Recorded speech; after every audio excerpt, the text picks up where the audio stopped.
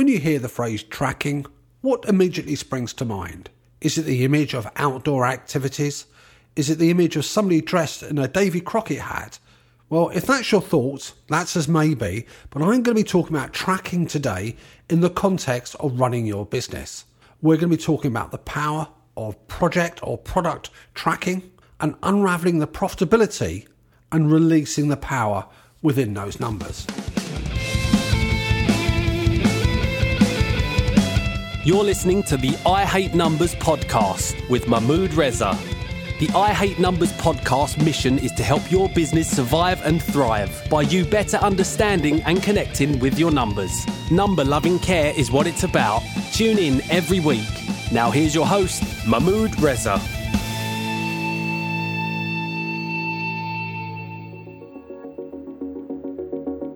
Hi folks, welcome to another podcast episode on I Hate Numbers, and today I'm going to be diving deep into the world of business finance and the powerful concept of tracking projects or products or services by categories.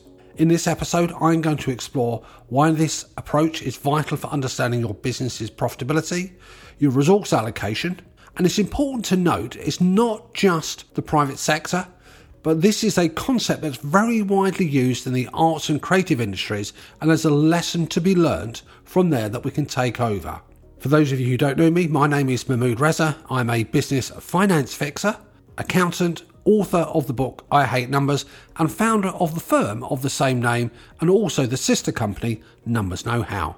For nearly 30 years, I've been helping thousands of business owners like yourself make more money, increase their financial awareness, reduce the stress and anxiety, and while we're at it, reduce any tax liabilities that may arise unnecessarily. And I want that for your business. Shall we crack on with the podcast? In this week's podcast, we're going to look at the significance of tracking, the benefits that can arise, the power of categorization, what we can learn from arts and social enterprise organisations, cross-sector wisdom, project tracking for product-based businesses or service-based businesses, leveraging the tools, unravelling the insights, and exploring additional resources. Let's move on. The significance of project tracking.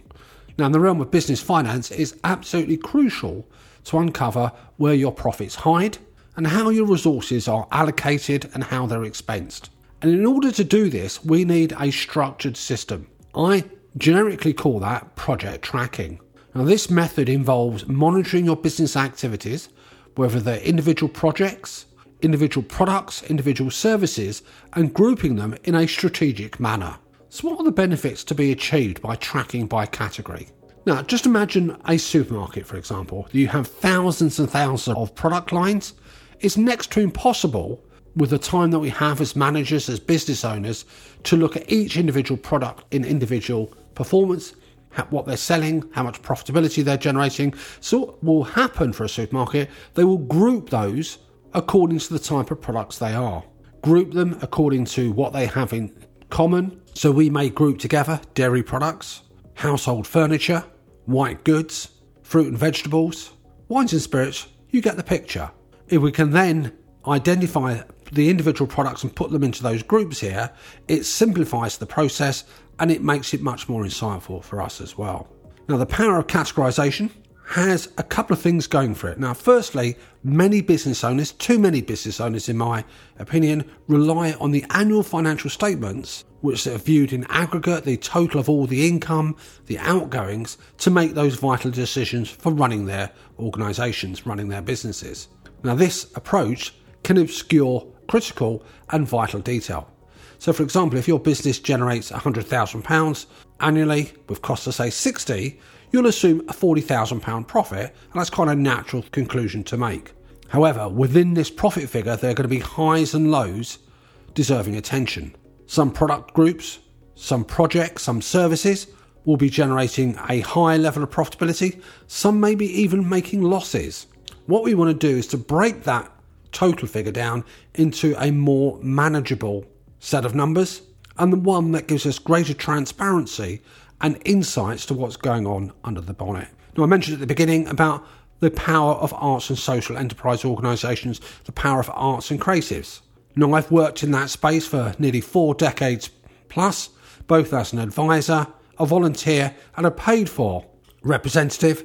I currently sit on the boards of 3 arts and charity organisations, and I know from the inside and from the outside what wonderful work goes on. Now, in those organisations, they will typically receive funding for delivery of particular projects. They will have different activities that go on, and it's really important for those organisations to understand the resources that are required. They need to account to funders for the resources being expensed, the income that's being generated, and therefore this idea of tracking by category is well versed. There's a lot more that can be done, certainly, but those organisations do it, and that's what they aspire to achieve. And when we dive deeper into the diverse products and services offered by our businesses, we discover a range of revenue streams, each with its unique price point and profitability. In my own business, in my I Hate Numbers business, where we provide a whole host of services to our client base both nationally and internationally, we will have it ranging from bookkeeping services, compliance services like annual accounts, the services that are required to help run your business like management accounts functions, planning, tax advice. All of those will command different levels of revenue, different levels of resources, different levels of profitability. Now, this is not to say that we're necessarily going to drop those services, but we want to find out which ones are profitable, which ones require more investment, which ones are time hungry. And those different products and services may have an interaction, and having that better commercial understanding is really vital for when it comes to planning and making decisions. Now, how do we apply project tracking for your business? Now, whether your business, as I've described, offers a wide range of services. So if you're in a service-based business like coaching, you might do one-to-one coaching, you might do one-to-many coaching, you may run workshops, you may also have publications. Those are your discrete revenue streams. Tracking each revenue stream for income and costs and the resource requirements provides and gives you those valuable insights, not just into profitability, but where efficiencies can be made, where the pressures are on existing resources, the items that connect with each other, and the values they generate. The theatre company that I alluded to earlier has outreach, workshops, performances, subscriptions, all discrete categories with their own challenges, risks, and product profile.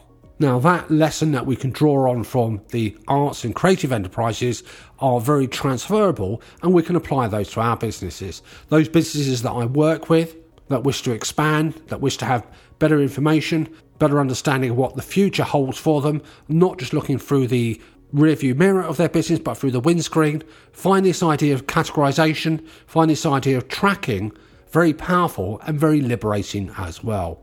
Those concepts that we talked about, that I talked about, are as applicable to product-based businesses as service-based businesses. Group your individual products into categories. What categories you choose, you decide. Typically, those categories would have similar price points in terms of what we charge customers. They'd have similar characteristics in terms of what impact they have on the consumer, clients. They can be grouped geographically. Whatever is convenient for you to articulate the story of your business, group accordingly. Now, it's all very well to outline this here, but step forward the world of digital. And the digital tools we have, the ecosystem we develop, is going to be our best friend here. It cuts out a lot of the tedium of data capture. Packages like Xero, of which I'm a particular fan and a platinum partner for, is a fantastic ecosystem to plug in, whereby we can actually identify and allocate income according to those categories that we choose. In the context of an arts and creative organisation, we can track in the broad picture of projects and where the funding comes from. In a product-based business, we can track by product category and perhaps the customer type that we've got, and we can break those down into a huge number of individual projects, number of individual products, and disparate funders. So what is it we want to track? What's important to us? And a digital tool like Xero enables us to allocate the funds, record where the money comes from, and when we run the reports off at the end of each period, whether it's monthly or otherwise, we get that insight that we're after. If you think about the time investment that you'll need if you do it an alternative way, manually or through spreadsheets here, again, you're going to be spending a lot of time, a lot of energy unnecessarily, making sure no mistakes are made in the calculations. Let the power of the cloud, let the power of Xero help you. Check out the show notes, by the way, folks, at the end, and I'll give you a link to a free guide on the power of digital and cloud accounting. I mentioned earlier about insights and informed decisions, and the real power of project tracking lies in the actionable insights it offers. Instead of viewing finances in aggregate and in total, more for a compliance function perhaps for end-of-year accounts, then this idea of looking at things by projects, by individual products or services, reveals both the strengths and weaknesses in your business. Armed with this knowledge, you can make informed decisions to drive your business forward. There are additional resources we can tap into. It's only fair before we wrap up that I mention my sister company, Numbers Know-How, what a name, whereby we're developing communities and we offer resources and a powerful online planning platform that allows you to plan and forecast by those different product groups, different projects, different services. You can take your financial management to the next level, and also you're able to integrate your plans and connect that with your accounting system, your Xero accounting system, so you can actually see side by side your reality against expectation.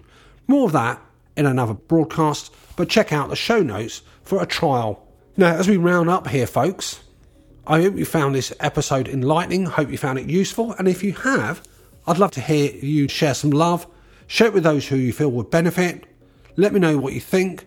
And if you do track things by projects, by categories, by products, by services, what's the basis of your selection? And until next week, happy categorization. We hope you enjoyed this episode and appreciate you taking the time to listen to the show. We hope you got some value. If you did, then we'd love it if you shared the episode. We look forward to you joining us next week for another I Hate Numbers episode.